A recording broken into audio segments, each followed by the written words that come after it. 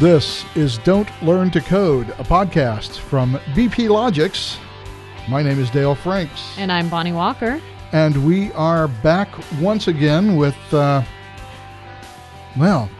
guess we have news this time. We certainly do. We have pertinent and timely information. We learned last Friday that BP Logix had been acquired by a venture capital firm that invests in software companies out in Texas. So we have, the same executive team is still here. We just now have a new paramount leader. We do. We have a new CEO. He was appointed by and actually is part of the investment group that purchased the company. So it looks like they are talking about making the company grow really a lot, really quickly. So. Yeah, that is the idea, and it's looking pretty exciting from what I see so far. Our new CEO is named Girish Pathalkar. I'm hoping that I'm pronouncing the last name exactly accurately. And everybody else is on board. The founders, Jay and Joby O'Brien, are still a part of the team, and there are no signs of departing. Jay is now the Chief Product Officer and is thrilled to the gills to be able to be more involved with the product because that's his first and truest love. And everybody here is getting used to the adjustment, but so far Girish is doing an awesome job, and I'm personally really excited to see what's going to happen. Well, we hopefully will have a lot of growth to look forward to, and it's difficult with any business. There are a couple of really weird and almost universal choke points for growth. One of them, for example, is like 10 million in revenue. There's something that happens there where getting beyond that is hard. Mm-hmm. And a lot of times small businesses, when they grow, get into something called a growth trap, where the cost of expanding to meet the increased growth that you have simply becomes greater than the revenue that you're pulling in from additional customers. Oh, interesting. And, there are a couple of points where as your company grows and gets big, I'm not sure that, at some point, at $10 million revenue, I'm not sure that, you're probably still a small company compared to IBM, but I mean, you're not setting up a booth at the farmer's market at that point. Exactly. But those little growth points hit, and, we were kind of at one of those growth points, and it always helps to have an external investor with big pockets who's willing to take a bet on you. And sure. So much so, in fact, that the investors decided to become the CEO and run the company. And fortunately, he happens to be someone who has a track record of rapidly increasing the growth of companies in that same position. So that's what he's been doing for the last 20 years. So. Right. And I did take the opportunity to do a little bit of online stalking, and I was really happy with what I found. And so I am excited about the future. I'm all Pollyanna about the whole thing. Yeah, the last thing you want to find out is, hey, look, these guys have a history of buying companies, firing everybody, stripping the assets, and then selling the empty husk. That's the last thing you want to see whenever you're recapping the investor's history. So that's true. Happily, we don't see that. No, we see quite I didn't the opposite. find that. Yeah, it seems like that there's a long-term investment strategy and kind of a long-term growth strategy and all of the fun things that go with it. So yeah, it's going to be good stuff. But anyway, we have to talk about it because this is a BP Logix podcast. It's kind of for those of you who are sort of BP Logix customers and whatever, it would be almost impossible for us to do the podcast without mentioning it. So consider it having been mentioned. We did our due diligence. So now let's move on to more general stuff. So I had an hour today with a customer and all of their people. So there were like 12 people on the call on case management. Oh, that's great.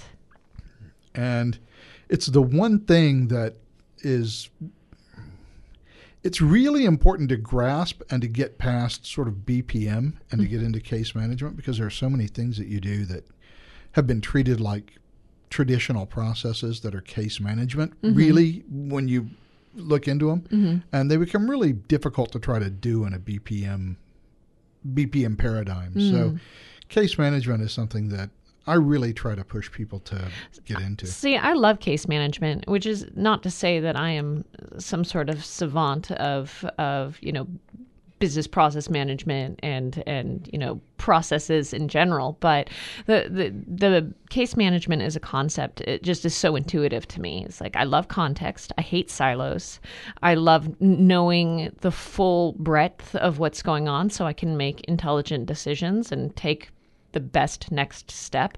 And case management to me seems like the ideal vehicle for those decision-making processes. Yeah, and so many of the trouble with trying to silo everything is that it's almost impossible to do. Even though we've managed to do it for many years, I just don't think it's a good fit. There are some things like employee onboarding that we've always treated like a process, and it's just not. I mean, it might be if you're a really small company and you're running a 2 or 3 man plumbing shop and you want to hire a new plumber. That's probably pretty simple. What happens though when you're a large organization like a university? I'm fairly certain, coming from the academic world myself as I do, I'm fairly certain the hiring process for a tenure track professor is somewhat different than a member of the janitorial staff. Yeah, I mean, and that allows for those differences, right? It allows for kind of individualized treatment depending on their route in. It's weird, just sort of seeing the arc of how industry has evolved over the course of the 20th and 21st century. Everything was, super ad hoc in the 1800s because there was no such thing as scientific management. Everybody thought that management skills were a gift that had been endowed upon you by your creator, and you either had them or not. And then Fred Taylor came along and said, no, this stuff isn't rocket science, and we can teach it. I'm really sure Fred Taylor didn't say this isn't rocket science because there weren't any rockets. But the idea that scientific management sort of pushed us into, and it's true all the way through the 1960s and 1970s with BPM, is let's make everything standardized and regular, and let's do everything the same way every time, and let's document our processes. And that's great. You have to do that. But at the, and that's fine at the, 500-foot level. At the 10,000-foot level, it begins to be an awfully difficult thing to try to implement. I mean, case management just makes your life so much easier if you add the level of ad hoc decision making that a lot of complex processes require. Well, and I also think that whoever your end user is, if it's an internal case or if it's a student or if it's a customer, is these days the expectation is changing, and the information that these end users expect you to have is shifting. So having kind of a place to work whatever is the next steps at hand that has that information and has that context, I think is really important in this day and age in particular. I think it's also true that because we have so much information on hand, that decision making has become more, not less important. We had sort of this fantasy, I guess, in the 60s and 70s that the way to reduce uncertainty and the way to make yourself more efficient was just to take human decision making out of it. Say this is the path and this is what we'll do every time. And I guess it worked back then.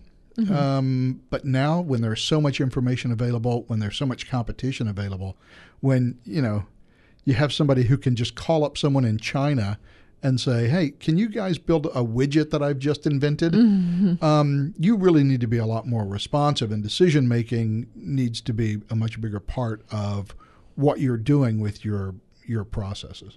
Yeah, and I think that it's almost like there's these two separate pulls within the industry where you have on one side, you have case and agile case, and you have like for with process director, kind of communication in case, to add all of this kind of human intelligence within case management.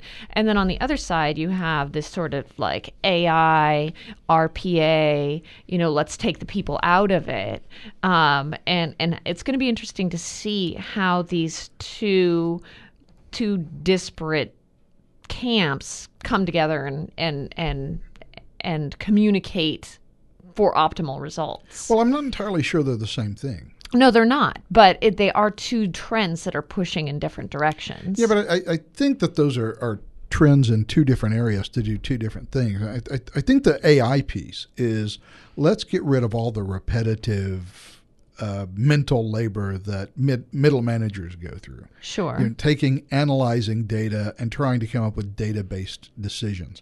Computers are always going to be faster at that. Mm-hmm.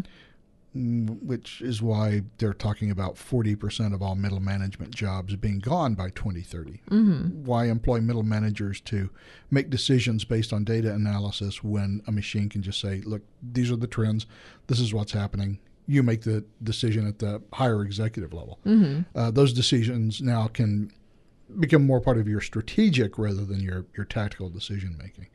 And so that's the one piece. The piece that case management, I think, speaks to is your strategic decision making. How are we going to move this case forward? Right. And that makes sense, but I feel like there are going to be decisions that are going to be made around what AI can and can't take over, and then there will be places where it overlays within case. Like, okay, let's say, there's certain pieces that AI automates, and then there are certain pieces that people move forward with strategy, and what is kind of hopscotched between human and whatever version of automatic you want to place out there.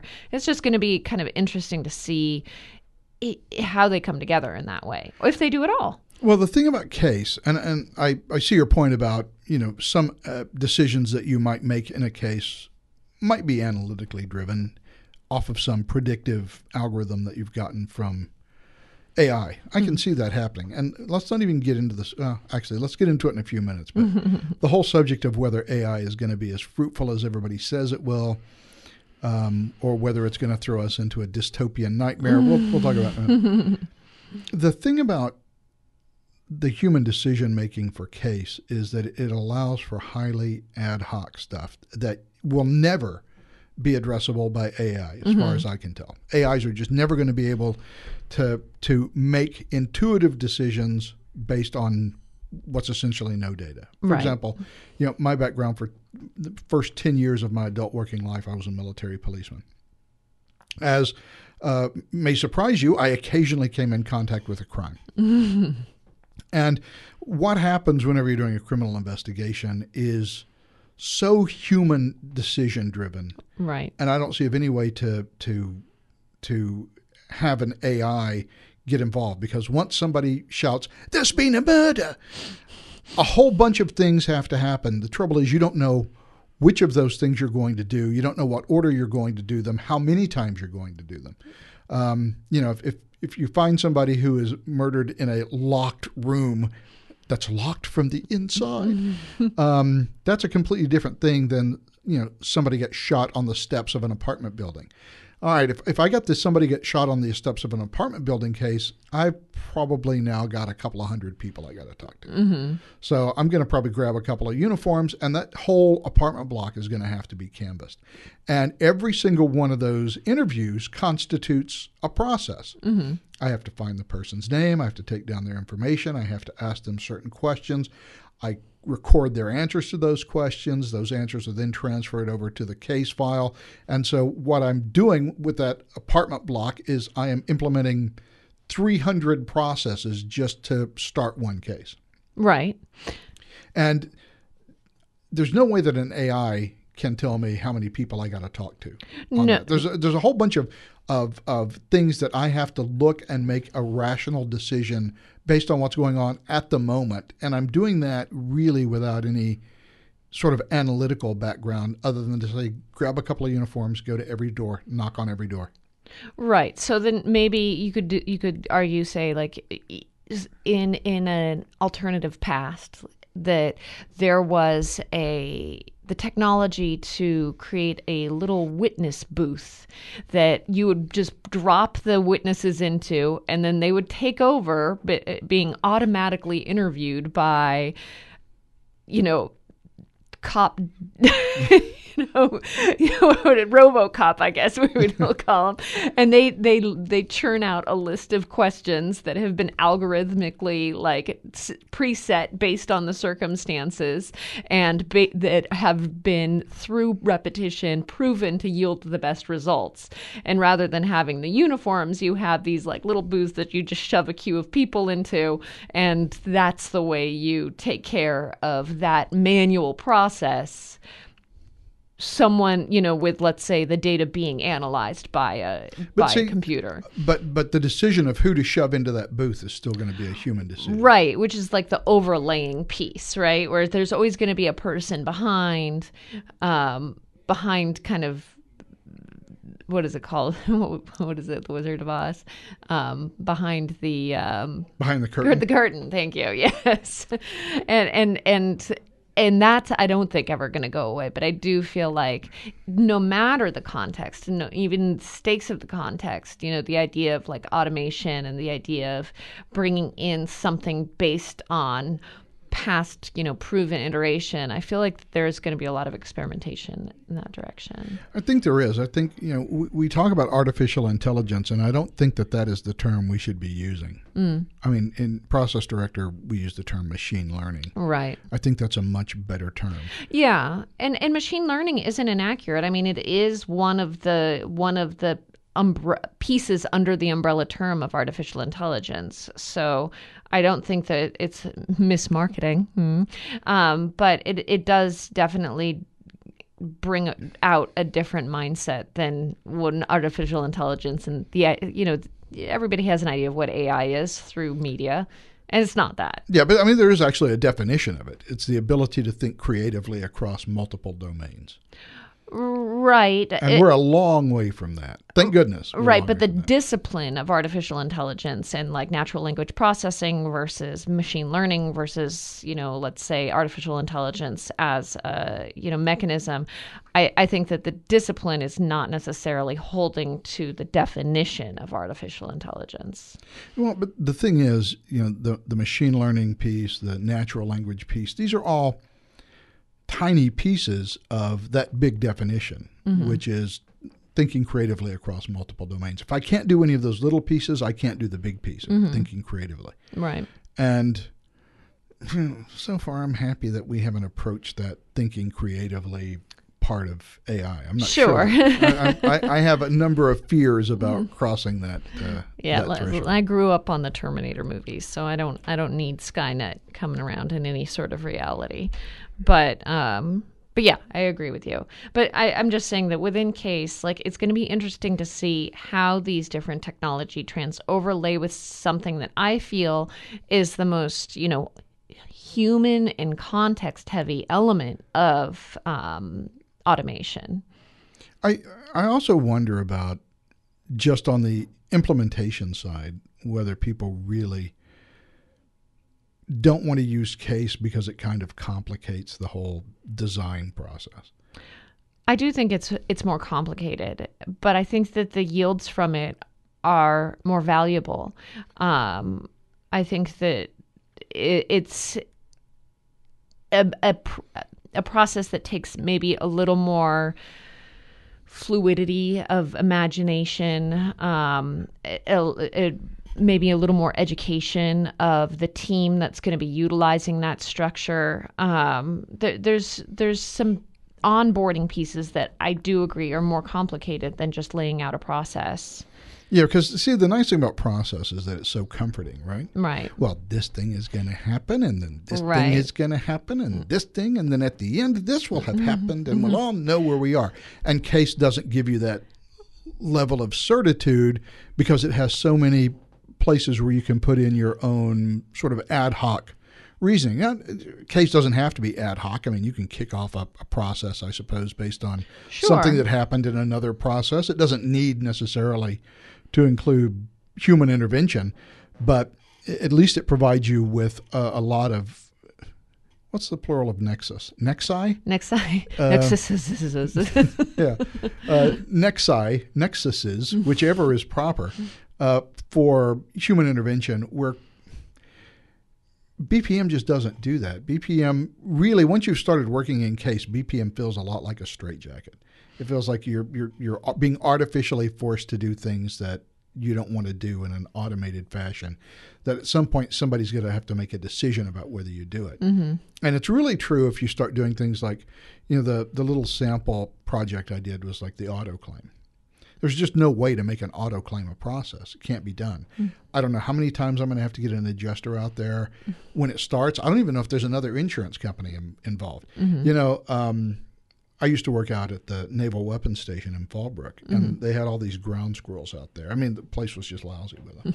And it turns out that Hyundai, for whatever reason, uses these vegetable-based plastics as the insulators for all their electrical wires. Okay. It also turns out that ground squirrels love the taste of those. They're delicious. And so we actually had somebody who'd gotten a brand new, I think it was a Genesis, and in like 3 weeks, squirrels had destroyed the electrical system of that Genesis. And so all of the wiring that was exposed in the engine bay all had to be replaced. And some of it that actually gotten up into the vehicle itself and had eaten the gaskets around just to keep eating the insulation. Oh my God. And so it was, thousands of dollars. Well, okay, there's nobody else to blame if you're the insurance company. Squirrels are notoriously difficult to sue. So you're on the hook for it. Okay, but what if somebody, runs into you from behind or runs a stop sign? Well, now I've got another insurance company. So just processing the claim itself now has the possibility of processes for going after another insurance company, getting your legal team involved. Even the case itself, and that doesn't even get us to the point of having an adjuster go out and do what adjusters do, and then going through the process of obtaining a repair estimate and reviewing all the repair estimates, telling the customer which ones are acceptable and what have you. I mean, those are all really complicated things and require human decision making at every step of the way. And an auto claim is simple. A court case gets fantastically complicated right from the get-go. Right. How many witnesses am I going to have? How many depositions am I going to do? Who's going to be there? What's the schedule for those? Am I going to have to do motions? I don't know. I might not have to do any motions. Maybe I'll have to do a motion because I don't like a motion that they gave. Right. I don't know what's going to happen, and I certainly don't know what's going to happen at the end of that case. There's all this uncertainty surrounding, a legal case, and there's just no way to do certain things without case.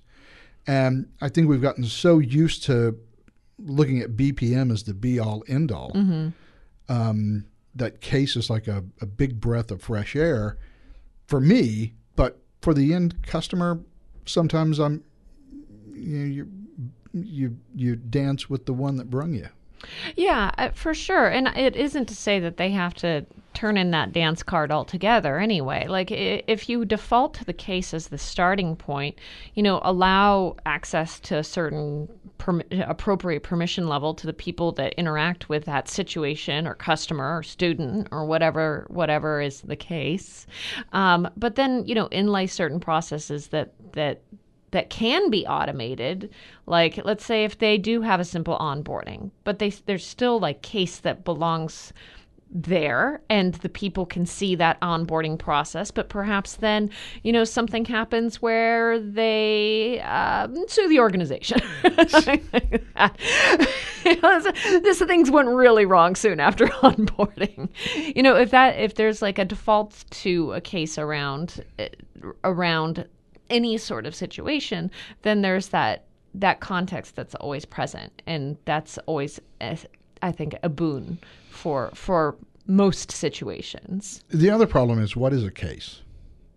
And we can define a case sort of technically. In fact, we did that when we began. But when I'm looking at a particular situation, determining what the case is, because I get a lot of this from customers. And let's say you have technical support. You're going to set up some sort of technical support for your IT department. What's the case? Oh, well, the customer. Really? Because my suspicion is that customer is going to have a lot of cases. And yes, it's certainly going to be useful to find that customer and find out all of his cases. But the customer himself is not a case. The The customer is just going to be a participant in a lot of cases. And I just see that a lot with customers who just misidentify what the case is. So do you think that certain cases should be able to communicate with others depending on that context? Yes, absolutely. In fact, Microsoft has been doing that with SharePoint for, a decade now, where whenever you kick off and it doesn't have to be a workflow, although they have a really crappy workflow engine, but any sort of document list or document library, you can always say, hey, I want to associate this document with that list. It doesn't get like sucked into the database as part of it, but now I can do a search on what are the things that are related to this database. And so I can do a search of all these external documents or workflows or whatever because I have those associations. So being able to make that association is super helpful. In some cases. I'm not sure it's helpful in every case.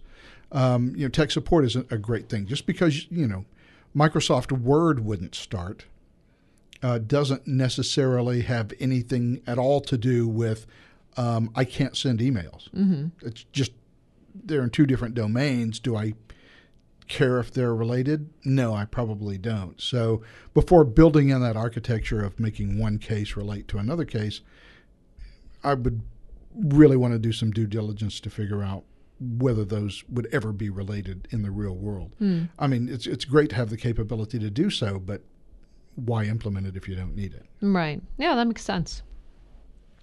Yeah, for me, it's you're looking at the cases and how they interact, and it's like, okay, so if the case is built around a customer or built around a situation that the customer will be within, like how can case help with customer retention, or how can case help with customer satisfaction, or all of those pieces in more of a macro sense. So it's like if each case, you can argue each case will give you the infrastructure that will then make a happier customer, but then are you able to look at them on a larger level and go, okay, all of these cases mean A, B, and C, and kind of like analyze that information for long-term gains? Well, interestingly enough, that is sort of how Salesforce really treats the customer as the case. Right.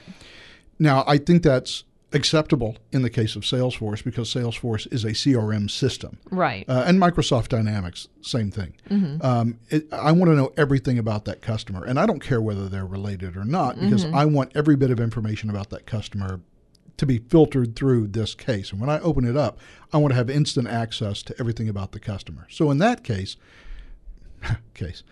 so in that situation, the customer is the case. Right. Because what's going to happen if you have a fully fleshed out CRM system is you're going to know who that customer is from the salespeople. So all the personal information is going to be gathered. Every time they buy something, you're going to know it because you're going to have that logged. Then when they call tech support because they had this problem or that problem, whatever goes on in your tech support system is also linked into your CRM system. So you've probably made a tech support call and you're talking and describing the problem and you can hear tippy-tappy typing in the background. Well, what's happening is he's taking down the notes of everything that you say so that if, a week from now or 6 months from now or a year from now, somebody needs that information, it's available to it. Right. And what a good CRM system will do is it will collate that information from that tech support, and you'll be able, as the manager of that customer's relationship, whether it's an account manager or whatever,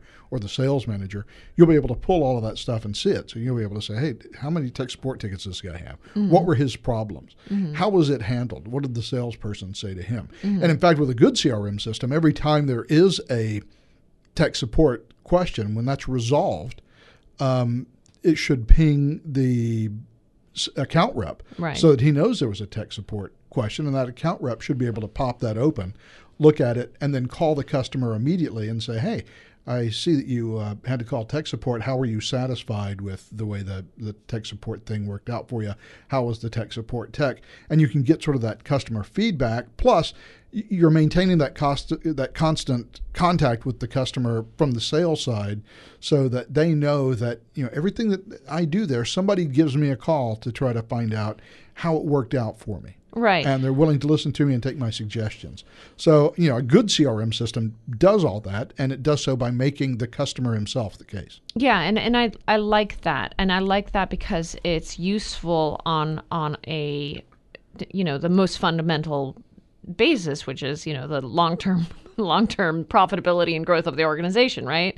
So it's like, okay, and I think that's one of the pieces that Process has in its favor, in that because it's set, because it's repeatable, there's a lot of data that can accrue that can then be analyzed. So it's like if Case can have that same sort of analysis or, macro level gain, then that's the best of both worlds. For me, because I come from, the kind of marketing side, everything is around the people, right? So I default to make the case around the human, make the case around the either it's the partner or the vendor or the employee or the student or whatever. So making the case around the situation without associating it to the heartbeat, beyond it is, perhaps a lack of imagination on my part, but that's definitely where I default from my, stance. The thing is, different things are a case at different levels. Mm-hmm. At the level of the tech support call, that case is not really the customer, it's the issue. Right. That makes sense. So I may have to have another tech support guy look at it. So I'm going to have to draw in someone else. And so there's a process for that. The process of going through the steps of resolving their case is itself a process. Mm-hmm. And then I may have to invoke other processes in that case by bringing in another tech, maybe by escalating it to a manager. There may be 3 or 4 people working on it simultaneously, so I may have 3 processes concurrently running. Mm-hmm. And each one of those little processes themselves are fairly static. And, of course, at the case level, I can derive any sort of statistical information I need from the individual processes.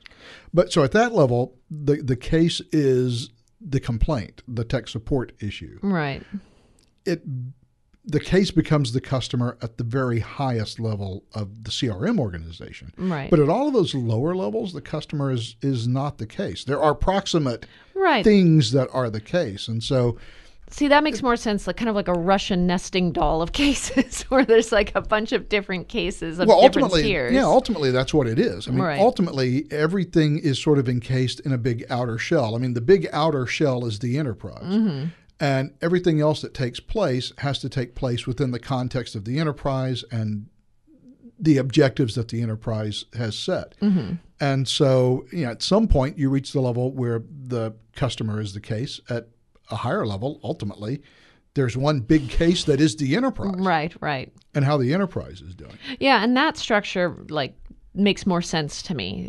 Rather than having a bunch of kind of disparate linear processes that aren't necessarily communicating, having this kind of lattice work of cases that feed into one another and communicate, looking more like a spider web than, a freeway.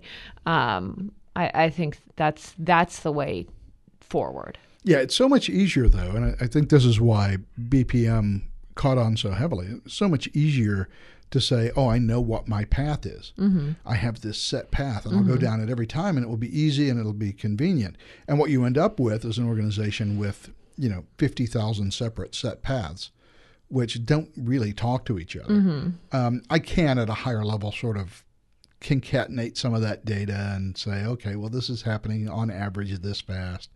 But case allows me to just expand that. Now, how much effort you're willing to put into making everything you do case and then making every case sort of fit into a larger Uber case, that is a lot of work, and it requires a lot of planning. It's, the reason why CRM systems like PeopleSoft or Microsoft Dynamics work, like in the case of Microsoft Dynamics, which wasn't built by Microsoft, was that the people at Great Plains Software spent 15 years trying to figure out what people want from their customers and how they want to relate to their customers and how they can serve their customers better.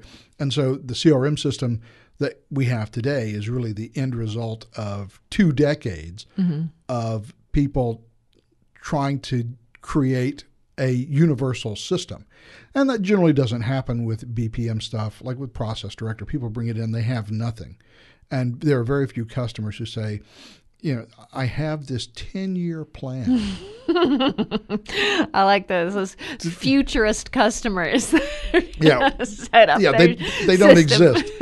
What they say is, well, what we need? We need to do a purchase request thing first. Yeah. Well, I mean, I get it, because everybody's looking for short-term gains, alleviate the immediate pain point. And that's the problem with implementing Case, is the attitude of, well, I can do 85% of what I want to do in 40% of the time. Right. And that's the argument you have to make, which is, you've got to spend the extra 60% and give yourself an end-to-end solution. Over the long term, it really is worth it, because whatever solution I build to an 85% satisfaction level is simply not going to last. And you're either going to have to go back to it constantly and tinker with the darn thing until it works better than 85%. And at the end of the day, you're going to spend the same amount of time fiddling with it as you would just building the system from scratch. See, it's all about the foundation, people. That's what we're saying here. So take notes. I'm sure you already are. Well, that's the thing. When I was doing software development, people would say, well, how come you're not writing code? Because I don't know what the system is yet. Because I don't know what you want. I don't have all the requirements. Writing code is the quickest, easiest, least time-consuming part of this whole process. Yeah.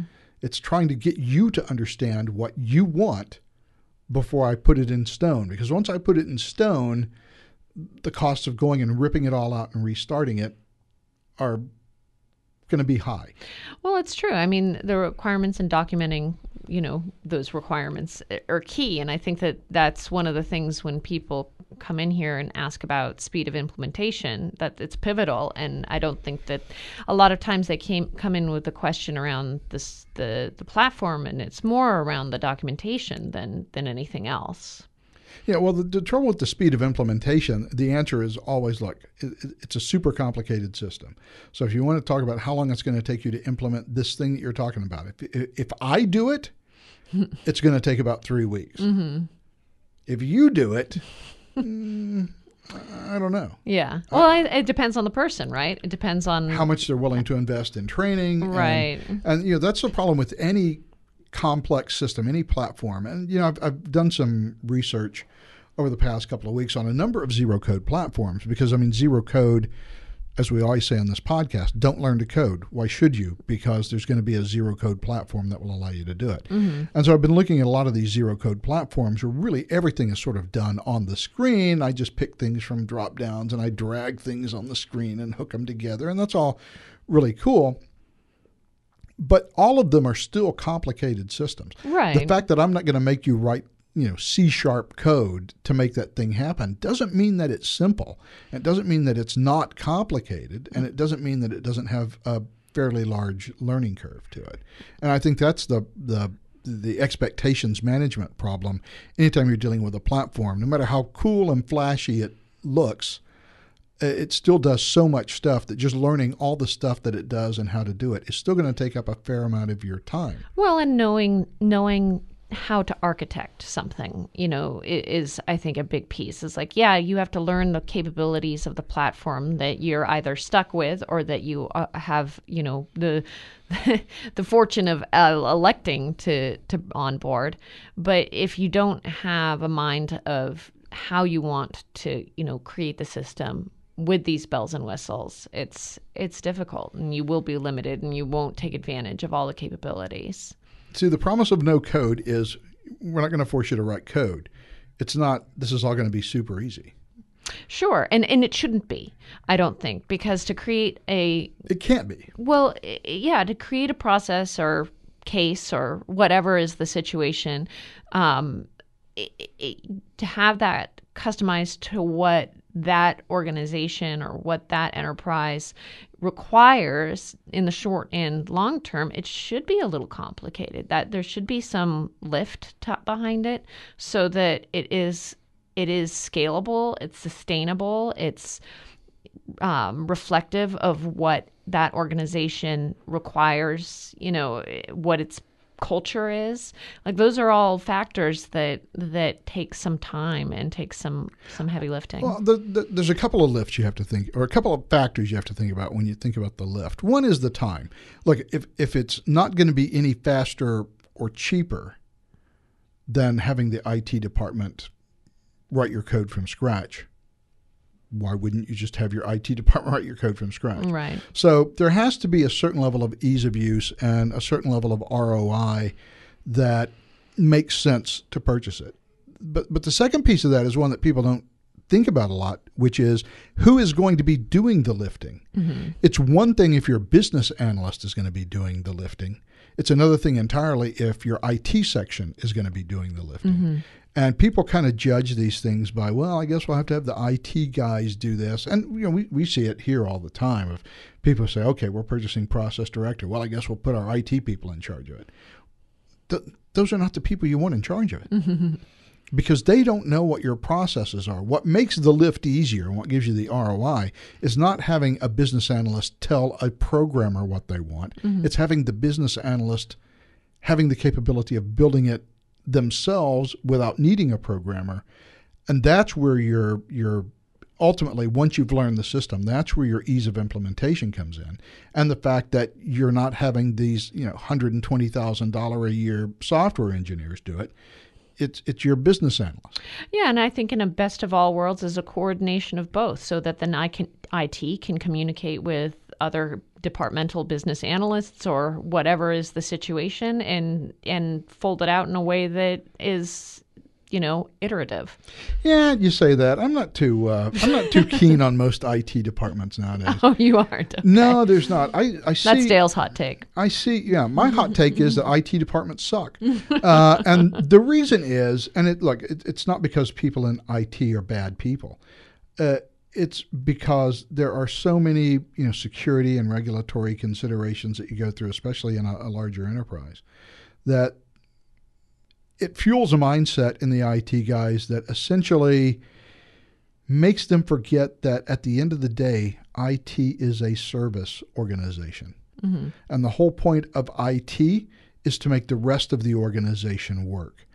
And especially your security guys kind of get into the idea that, no, it's your job to do what I tell you to do on your computer. Mm-hmm. I'll get to determine what you can do and how you're going to do your work. That's the tail wagging an awfully big dog. Mm-hmm. And Dale does not like being told what to do.